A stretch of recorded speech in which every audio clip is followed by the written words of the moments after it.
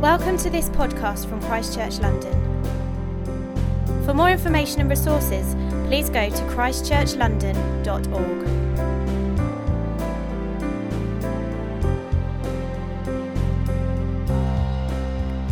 I'd rather hear that. Particularly after the notice. Do you have questions you will do by the end of the notice? No, well done, Nengi. Great. It's good to be with you. It really is. And particularly this week, many of you will have been joining with us in praying this prayer that Jesus taught us to pray, Thy Kingdom Come, a very simple but powerful little prayer. We have been partaking in this initiative that the Archbishop began, called Thy Kingdom Come, where thousands of believers across this world have been joining together to pray for their localities, for their nations, and for our whole world. We had a prayer meeting on Wednesday. I know many people were there. I know others have been praying in there just privately or in their own area through 24/7 prayer rooms. It's been great to join together praying this prayer. But today, given that it's Pentecost Sunday and the culmination of this week, I want to ask a question that maybe we should have asked before we got into the week, but there we go, which is this. What would it look like for God to answer that prayer? Thy kingdom come. It's not a typo. A small number of us in this room know exactly what that means. I couldn't resist. But let's get into the Bible. Matthew chapter 11, starting at verse 1. In the south, they all were like, huh? So you were a Twitter-using crowd. I've ascertained that at least. After Jesus had finished instructing his 12 disciples, he went on from there to teach and preach in the towns of Galilee. When John the Baptist, who was in prison, heard about the deeds of the Messiah, he sent his disciples to ask him, "Are you the one who is to come, or should we expect someone else?" Jesus replied, "Go back and report to John what you hear and see. The blind receive sight, the lame walk, those who have leprosy are cleansed, the deaf hear, the dead are raised, and the good news is proclaimed to the poor. Blessed is anyone who does not stumble on account of me." A little bit of background to this passage. At this point in the story, Israel is being ruled over by the Romans, and they are longing for freedom and liberation. They are longing for what they called the kingdom of God, and they were expecting that God would send them a king, a Messiah, who would come and bring about this kingdom. Many of them thought that it would come by them overturning the Roman oppressors and establishing a literal physical rule of God in Israel. And the prophets had written about what this kingdom would be like and what this king, this Messiah, would be like. And there were various passages you could look at that would describe him. One in particular comes to mind from this passage. It's in Isaiah 61, where it says this, "The Spirit of the Lord is on me because he has anointed me to proclaim good news to the poor. He has sent me to proclaim freedom for the prisoners and recovery of sight for the blind, to set the oppressed free, to proclaim the year of the Lord's favor." And people were longing for a king, a Messiah, who would come and do that very thing. Now, before Jesus arrived on the scene, John the Baptist started proclaiming to people that king is coming.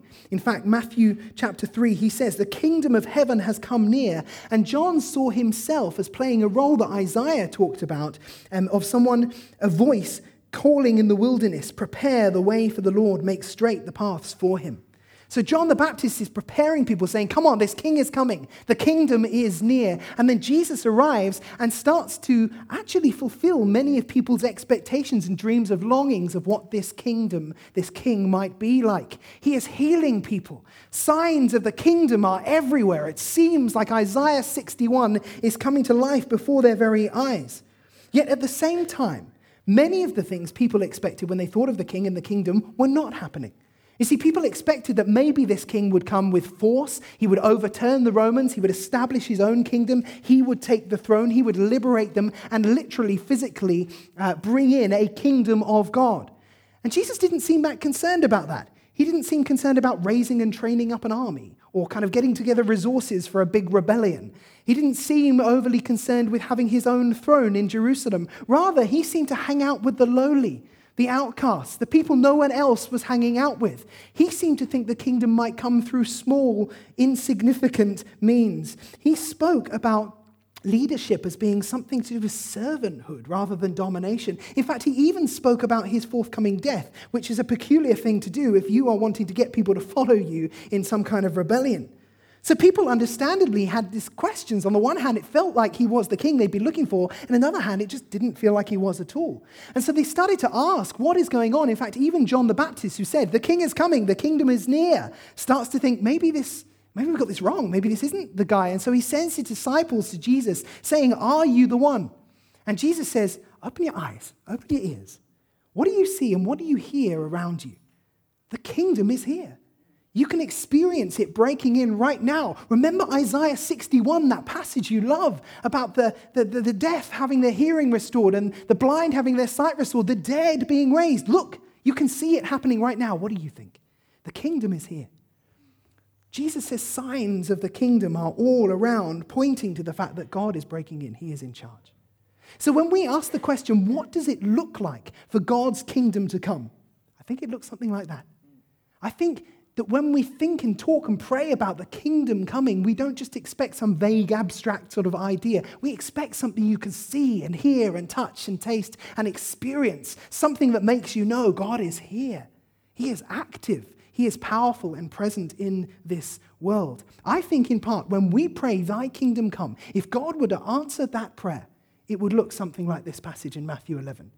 Many people experiencing the king and the kingdom firsthand. I loved Love London Sunday, which is a hard sentence to say.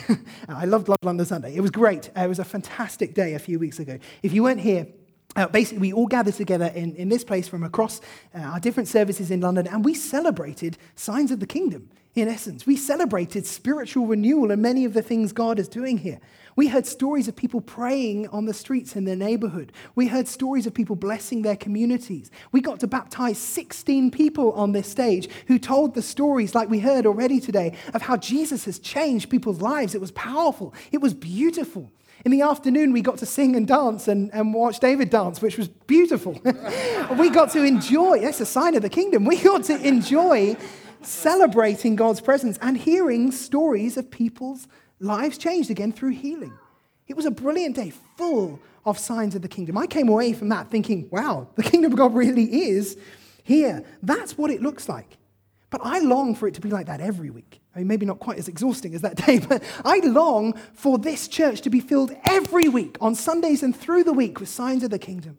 I love for people to be able to come in through this door and say, I don't know if God's real, but then just see and hear and taste and experience something that makes them think, even though I don't have this God thing sorted up here, I felt something that makes me realize there's someone in charge at least. Maybe it is this king. I remember a few years ago, I knew a couple who were coming to this church. The lady was not a Christian, the guy was, and they were going out, other way around. The lady was a Christian, the guy wasn't a Christian, and they were going out and trying to work out where they thought faith was going and what they thought about this. And I used to chat with the guy quite a lot, answering lots of his difficult questions, or trying to answer lots of his difficult questions. I remember on one particular Sunday, the lady had come in on crutches, and she'd obviously injured her leg somehow, and they were sitting at the back. And at the end of the service, she came all the way down the stairs, which is a bit mean, to pray with the prayer team. They could have gone to her, but there you go. They came all the way down the stairs to receive prayer from the prayer team. And I saw her boyfriend up there, and I thought, I wonder what he's making of this. So I went up to talk to him and to sort of just see if he had any questions. And as we're chatting away, just perfectly nice, suddenly he just goes, I was like, whoa, I've offended him. I've done something. What do they say? And then I realized he was looking over my shoulder, so I turned round and I saw his girlfriend walking up with the crutches under her arm. Completely matter of fact, she just took his hand and said, let's go for lunch. And off they went. Like the guy completely speechless, and me pretty speechless as well. Now, to be clear, the guy didn't become a Christian on the spot. We talked for months and months and months and months, and we wrestled with many of his big questions to get him along that journey before actually he did become a Christian and got baptized here a few years ago. It was a beautiful day. But I tell you, that moment sped up that journey incredibly. Because here was this guy thinking, I don't even know if God is real, but then he experiences something of the kingdom that makes him think, well, something's going on here. Maybe there is a king. Maybe there is a kingdom. To be clear, Christianity is intellectual. It is rational. It needs us to engage our minds, but not just our minds. It's not just an intellectual thing. It has effects. We should be able to feel it as well as think about it. Jesus said, look, see, hear, signs of the kingdom. He didn't say, well, let me give you a 3-point answer. He's like, look, that's a sign. There's a sign. There's a sign. You go back to John. Tell him what you think. If you were here on Love London Sunday on the afternoon, we told a story. I'm going to repeat it. I make no apology. It's a great story. There's a guy in our East service called Alan Rowe who wrote this email to us. He said, my mum was visiting Christchurch London's East service, and she loved it. That's it. That's the miracle.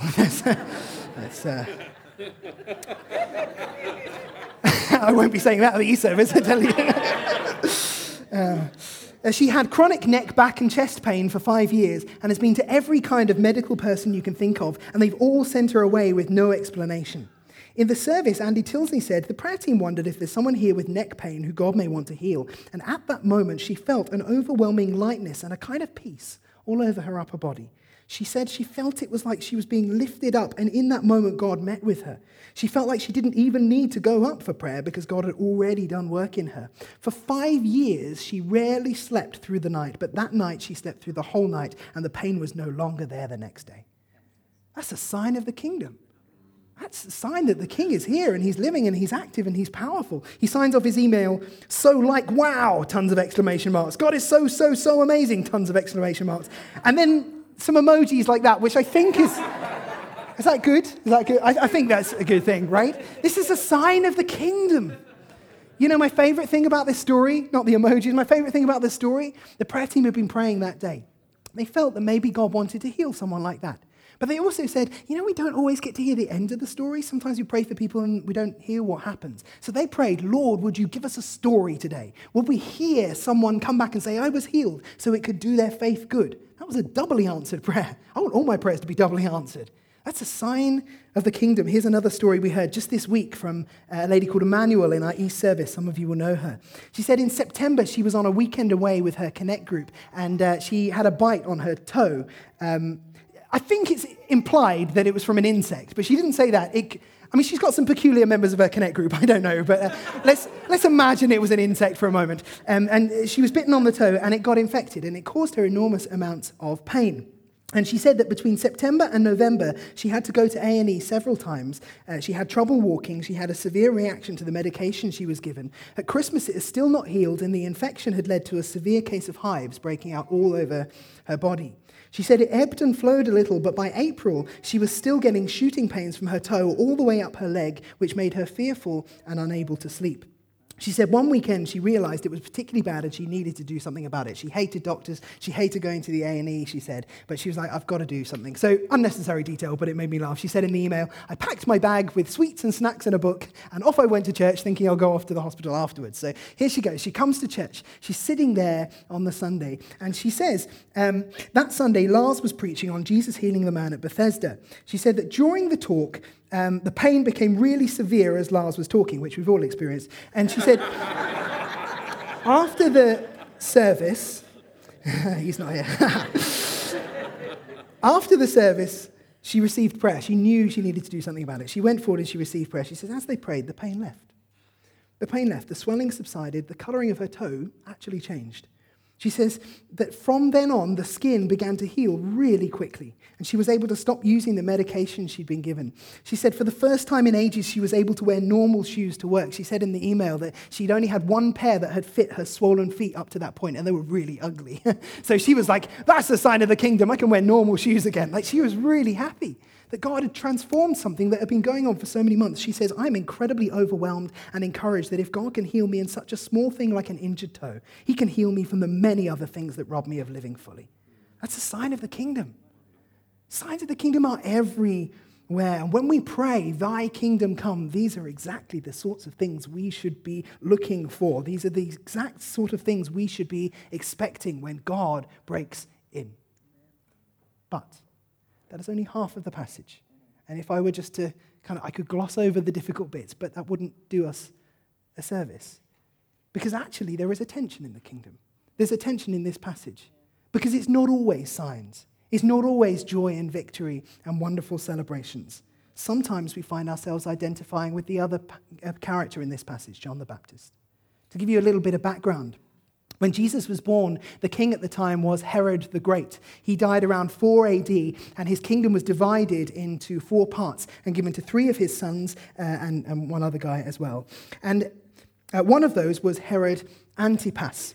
Now, Herod had a brother called Philip I who married his niece, Herodias, which is a slightly unusual thing to do, and caused tension within the family. In fact, there was warring within the family, and many of them lost their lives over it. Many people were executed over this relationship. Now, in time, Philip and Herodias actually got divorced, but Herodias clearly had a thing for marrying uncles, because she then went and married Herod Antipas. So if you think your family is weird, you got nothing on these guys, I hope.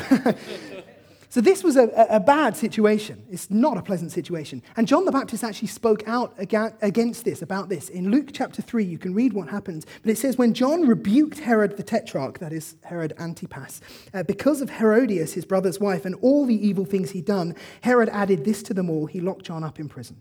And not just any prison. Not just a tiny little cell. He was imprisoned in a ferocious prison called Machaerus. It was a famous fortified palace that Herod the Great had rebuilt. It was on a hill 1.1 kilometers above sea level. The palace was fortified with a fortress wall 100 meters long and 600 meters wide. And there's a tension, I think, in this passage, because this is where John is while the signs of the kingdom are going on. He is sitting here thinking, I said to everyone, the kingdom is coming. The king is here. It doesn't feel very much like that now. So here he is, isolated, behind bars, thinking, is this kingdom dream just gone? Have I got it wrong? And he sends his disciples, understandably, to Jesus to say, are you the one who is to come, or should we expect someone else?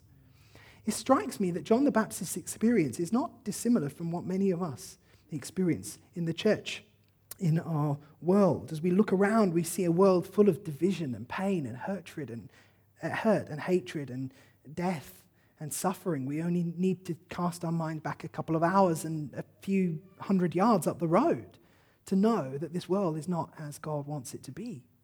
It can feel like we're experiencing captivity at times, or maybe sometimes we do see answers to prayer.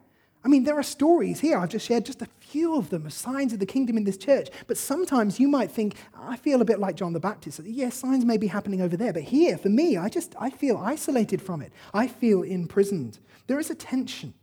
We don't always get to see as many answered prayers as we would like. We pray, thy kingdom come, and sometimes it seems to, and sometimes it doesn't, at least as much as we would like to. What do we make of this? Well, we need to understand something about the nature of the kingdom. And the first thing is that the kingdom is here. The kingdom is now.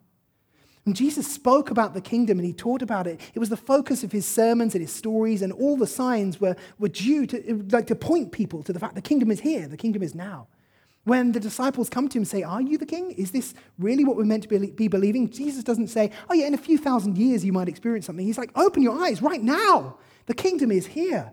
The kingdom is now. The very next chapter of Matthew, Jesus heals a blind and mute man, freeing him from evil powers. And when people ask where he got the power, he says, if it's by the Spirit of God that I do these things, the kingdom of God has come upon you. In Luke chapter 17, the Jewish leaders question Jesus about the kingdom because it didn't look like what they were expecting. They say, we're expecting signs, like we're expecting you to overthrow Rome. Where is that? And Jesus says, the kingdom isn't coming with the sort of signs you're looking for. Behold, the kingdom of God is in the midst of you. Why? Because the king is here. The kingdom is now. We should be able to experience it. But at other times, the New Testament actually speaks about the kingdom as if it is yet to come. It is also not yet. One day it will come in full in a way that it's not here right now. One day, many of the things we struggle with, sickness, suffering, pain, death, evil, injustice, will be removed entirely from this earth when Jesus comes back and makes it new. But that is not now. Right now, we are longing for that day. In Revelation, it talks about that day, and it says, on that day it will be declared, the kingdom of the world has become the kingdom of our Lord and of his Messiah, and he will reign forever and ever. But we're not there yet. Here in Matthew 11, later on in the passage, it says, from the days of John the Baptist until now, the kingdom of heaven has suffered violence, and the violent take it by force. There's a battle for the kingdom. God is doing incredible things. He is moving. He is breaking through, but the kingdom suffers violence every time a John the Baptist is imprisoned. Every time injustice seems to run rife. Every time people act out of hatred, as we've seen in our city so recently. Every time people die or sickness seems to triumph. Every setback reminds us we're not yet in the new creation. The kingdom is not yet. In fact, in Luke chapter 19, Jesus tells this story, this parable, a famous one, the parable of the talents, and he explicitly tells it to tell people the kingdom is not yet. He says this, he was getting near to Jerusalem and the people thought the kingdom of God was going to appear at once. Jesus is getting towards Jerusalem and the people think this is it, the kingdom is about to happen. And Jesus tells this story to correct them on two counts. One, I think you're thinking the wrong thing about the kingdom. They were expecting Jesus to maybe start a revolution, overthrow the Romans. That's not what he was doing. But two, people were expecting it to happen now, fully. And Jesus is like, no, that's not how it's going to work either. He tells this story of a king going away to a distant country, leaving people behind with particular talents, things, gifts, that they can then use for good until the day the king comes back and establishes his rule. This is where we find ourselves. The king is no longer here. He has gone, but he is coming back. And in the meantime, we have gifts from God to use in anticipation of the day that he will come back and make this world new. The kingdom is now and not yet. If I can put it in a diagram, because I love diagrams and I know how much you do as well. It looks something like this. We live in this world full of brokenness, pain, death, sickness, suffering. And we await the day when Jesus will return and make all things new forever. The kingdom will come in full. But we are not yet there. But, next slide. Since Jesus' first coming, his incarnation, his death and resurrection, something of that new world has broken into this world, such that the kingdom has come, though it's not yet fully come. And when we pray, thy kingdom come, we're asking for the left side of my left of the diagram to come into the right, for God's world to break into ours. We are asking for Jesus to bring more of a taste of the kingdom now. The kingdom is now and not yet. And sometimes our personal experience will cause us to lean one way more than the other. Sometimes it will feel like the kingdom is more now. Sometimes it will feel like it's more not yet, depending on what's going on in our lives. But we need to believe both are true. Even within this room, there will be people who feel on different parts of this spectrum, as it were. There will be people who feel like Jesus and the disciples, like signs of the kingdom are everywhere. Why doesn't everyone believe? It just seems so evident to you. There'll be others who think, I feel way more like John right now. I believe this. I've preached this. I've longed for this. I've prayed for this. I'm not getting it right now. Right now, it feels like the kingdom is way more not yet than now. There'll be people here feeling both those things. The answer is the same. Come to God. Pray. Your kingdom come. Bring more of that not yet into the now.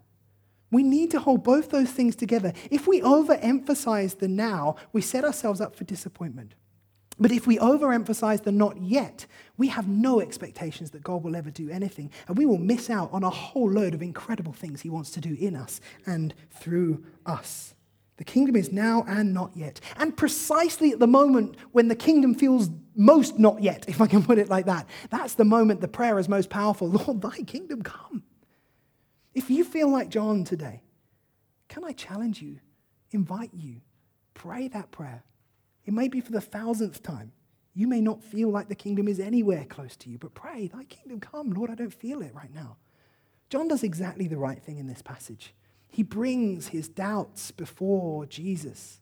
I know when I've gone through difficult times of sickness or uncertainty, or I've been questioning things about faith, or circumstances or just don't work out as I'd hoped, I can often feel like the last thing I want to do is pray. I often feel like I don't want to bring my problems to God because in some way he feels like the cause of the problems, you know?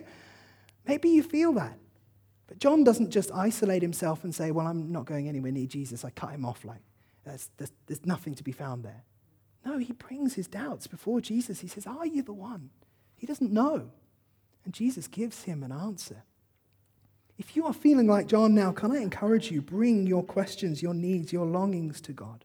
There is loads I wish I could say about this. I'm happy to talk at the end if it would help you. Just one little thing you may find helpful, and I give it to you not because I'm like, the answers are all in this book, but because I know it helped me, actually. A brilliant book by Pete Greig, God on Mute. It's just a spectacular book. I've recommended this to so many people. In fact, I've bought and lent so many copies to people and they don't give them back. You don't give them back. And I take it that the reason you don't give it back is because it's too helpful and you want to keep it. So take that as a recommendation. It's a brilliant book for how to pray with faith when it feels like God isn't listening or answering your prayers. Do check that out and actually newsflash, Pete Greig is coming in December to speak here again, so you can look forward to that. And if you will let us, we would love to pray for you again at the end of this service. Do come forward, whether for the first or the 1,000th time, we'd love to pray with you. When we pray, thy kingdom come, we ask for the not yet to break into the now. We look for signs of the kingdom. But finally, I think we are to live as if we are actually agents of the kingdom. We don't simply pray for God to do something apart from us. We actually ask that he may do it through us as well. Remember that story, the parable of the talents. Jesus says the king goes away, but he leaves you with gifts. Use those gifts, put them to good until the day the king comes back. That's where we find ourselves. We are agents of the kingdom. When we pray, your kingdom come, your will be done on earth as in heaven, we are asking God to bring his world into our world. But it's not only a future-looking prayer asking for God to do something. It's a commitment of saying, God, would you use us as well? Use us as agents of your kingdom. Prayer is effective. The theologian Karl Barth said this: to clasp the hands in prayer is the beginning of an uprising against the disorder of this world. I love that quote. I look around the world full of disorder. I think, what can I do about that? That's what I can do about that. Clasping hands together in prayer is the beginning of an uprising against the disorder and chaos of this world. Actually, when we pray, your kingdom come, and we see little things happening, it doesn't often feel like an uprising. That's because the kingdom starts small. It doesn't come through violent means. It doesn't come through overturning and toppling powers. It starts small. It starts with the ones and twos, with the individuals, with the healed toes. But it doesn't stop there. It grows. The kingdom begins small, and it grows, and it grows, and it grows, and it starts with clasped hands. Let me try and illustrate this with a video. It's pretty self-explanatory. I don't need to introduce it except to say the guy's face is hilarious. But enjoy that, but try and get the point as well. 29 dominoes. First one, 5 millimeters tall, 1 millimeter thick. The final one, the size of the Empire State Building. That's the kingdom. Something tiny, minuscule. You wouldn't think there's any power in that. It starts a chain reaction, an uprising against the disorder of this world. Jesus said this.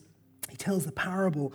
He says the kingdom of heaven is like a mustard seed, like that, which a man took and planted in its field. Though it's the smallest of all seeds, yet when it grows, it's the largest of garden plants and becomes a tree so that the birds come and perch in its branches.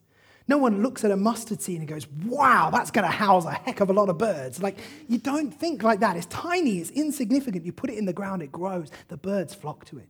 Actually, this is powerful and political language Jesus is using here. The prophets, they use the ideas of trees and birds to represent mighty nations. I mean, read Ezekiel 31, Daniel 4. It's Assyria, Babylon, Egypt. They are the tall, mighty trees. The nations are represented by the birds flocking for refuge. Jesus says the kingdom is like that. You never look at it and think that could refuge any birds. Yet when it gets put in the ground, it grows, it becomes a tree, and all the nations find their rest in its branches. This is the kingdom of God. And when we pray, your kingdom come, we are asking God, take me, tiny 1 millimeter wide domino of a person, and use me. Use me as an agent for your kingdom.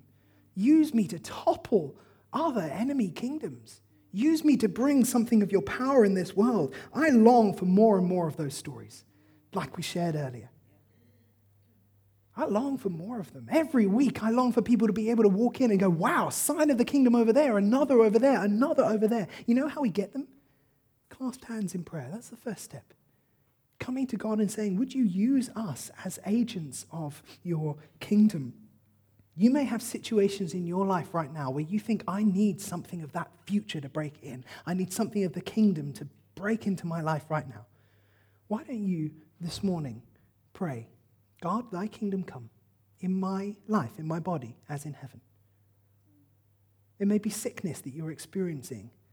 Maybe relationship struggles, work struggles, various things that are weighing on your mind, doubts, concerns, relationship issues. Bring them to God. Ask, your kingdom come in my life as in heaven. See what he does.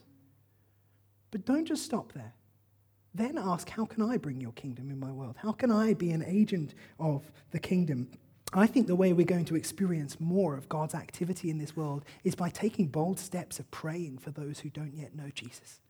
If you have friends or family who are going through stress and struggles and sickness, why not say to them, do you mind if I pray that the King might break in, do something, heal you this week? If you're here today and you're exploring faith, we would love to pray with you, help you to experience something of God if you would like that. God uses us as agents of the kingdom. As we heard earlier, today is Pentecost Sunday, where we celebrate the birth of the church. 50 days after Easter Sunday, the Holy Spirit filled the first believers and empowered them to continue the works of Jesus, sending them out as agents of the kingdom, little dominoes toppling other kingdoms. And Pentecost is not just something that happened 2,000 years ago, it's a promise for us today. Remember Isaiah 61? Where it described all the incredible things the Messiah would do, before it talks about any of them, the healings, the miracles, what does it say? The very first thing? The Spirit of the Lord is upon me. That same Spirit is available for us today if we simply ask. To pray, thy kingdom come, is a way of saying, God, would you come in my life? Would your power change me and then through me change my world? Let's ask for the Holy Spirit to fill us today. We'll have an opportunity to pray in just a moment before we close. The kingdom is here. The kingdom is now. The kingdom is not yet. The kingdom starts small like a mustard seed, like a 5-millimeter domino, and it starts a chain reaction that works against the disorder of this world. And however you are feeling today, I want to invite you in just a moment to pray this prayer, thy kingdom come. And before we do, I just want to show you one final video clip which illustrates something of my hope and prayer for us as a church, and actually what I think it means and looks like to live as an agent of the kingdom. It's a clip from the film The Shawshank Redemption. I'm sure many of you have seen it. If you haven't, I won't ruin the end for you, but you have had 24 years, so it's on you. In the clip, you see Andy, who is played by Tim Robbins. He is in prison in Portland, Maine. He is serving a life sentence for murder, and Andy begins working in the prison library. And one day they receive this donation, which includes a recording of Mozart's The Marriage of Figaro. This is what happens.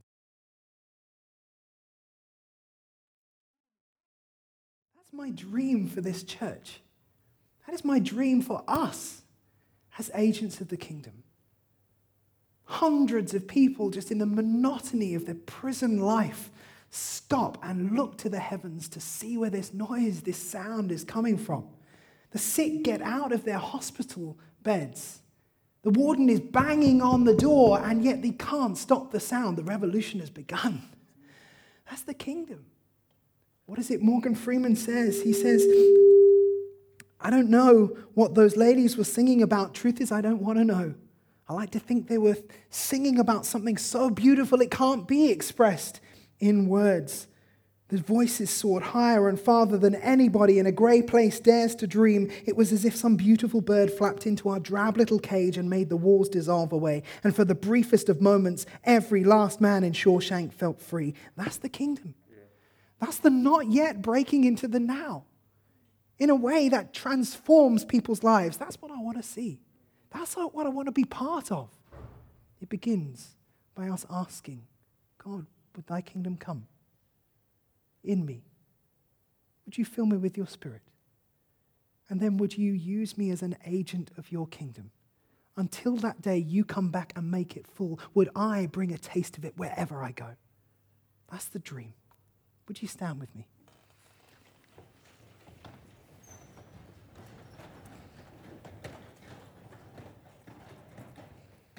I'd love to pray for us, and then we're going to sing the Lord's Prayer as a way of responding and saying, thy kingdom come in me and through me. But before I'd love to pray, in fact, you may just want to close your eyes to help you engage with God. You may want to hold out your hands. You may want to lift your arms or kneel or whatever will help you to feel like you're opening yourself to God. And I want to pray that the kingdom would come right now. Maybe there are ideas or things in your mind where you just think, I know I need the kingdom there. Maybe you are suffering from a sickness or pain or illness today. If you feel comfortable, why don't you put your hand on the place that needs healing? And as I pray, we'll see what God does. It may be that you actually feel like I need something of that Pentecost power. I'm going to ask that God will fill you with his Holy Spirit and use us all as agents of the kingdom. Lord Jesus, would your kingdom come and your will be done in our lives, in our city, in our church, in our nation, in our world, on earth as in heaven. I pray right now for those who are sick or in pain. I pray your kingdom would come right now. I pray for healing in sick bodies right across this room. Come, Holy Spirit. I pray that we would be a church full of signs of the kingdom, that many would come not even sure if you exist and experience something of your presence here. Would the sick be healed? Would the hopeless receive hope? Would even the dead be raised by your power in us? My prayer is that you would fill us right now by your Holy Spirit, as you did on that day of Pentecost. Fill us with courage, with power from on high. Would you make us, Jesus, like that sweet sound of music, bringing life and freedom to our neighborhoods, our families, our workplaces, and everywhere where people feel imprisoned. May we bring a taste, a sound of your kingdom. Use us for your glory, we pray. In Jesus' name, amen.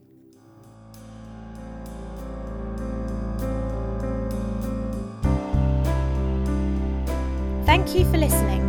For more information or for further podcasts and downloads, please visit christchurchlondon.org.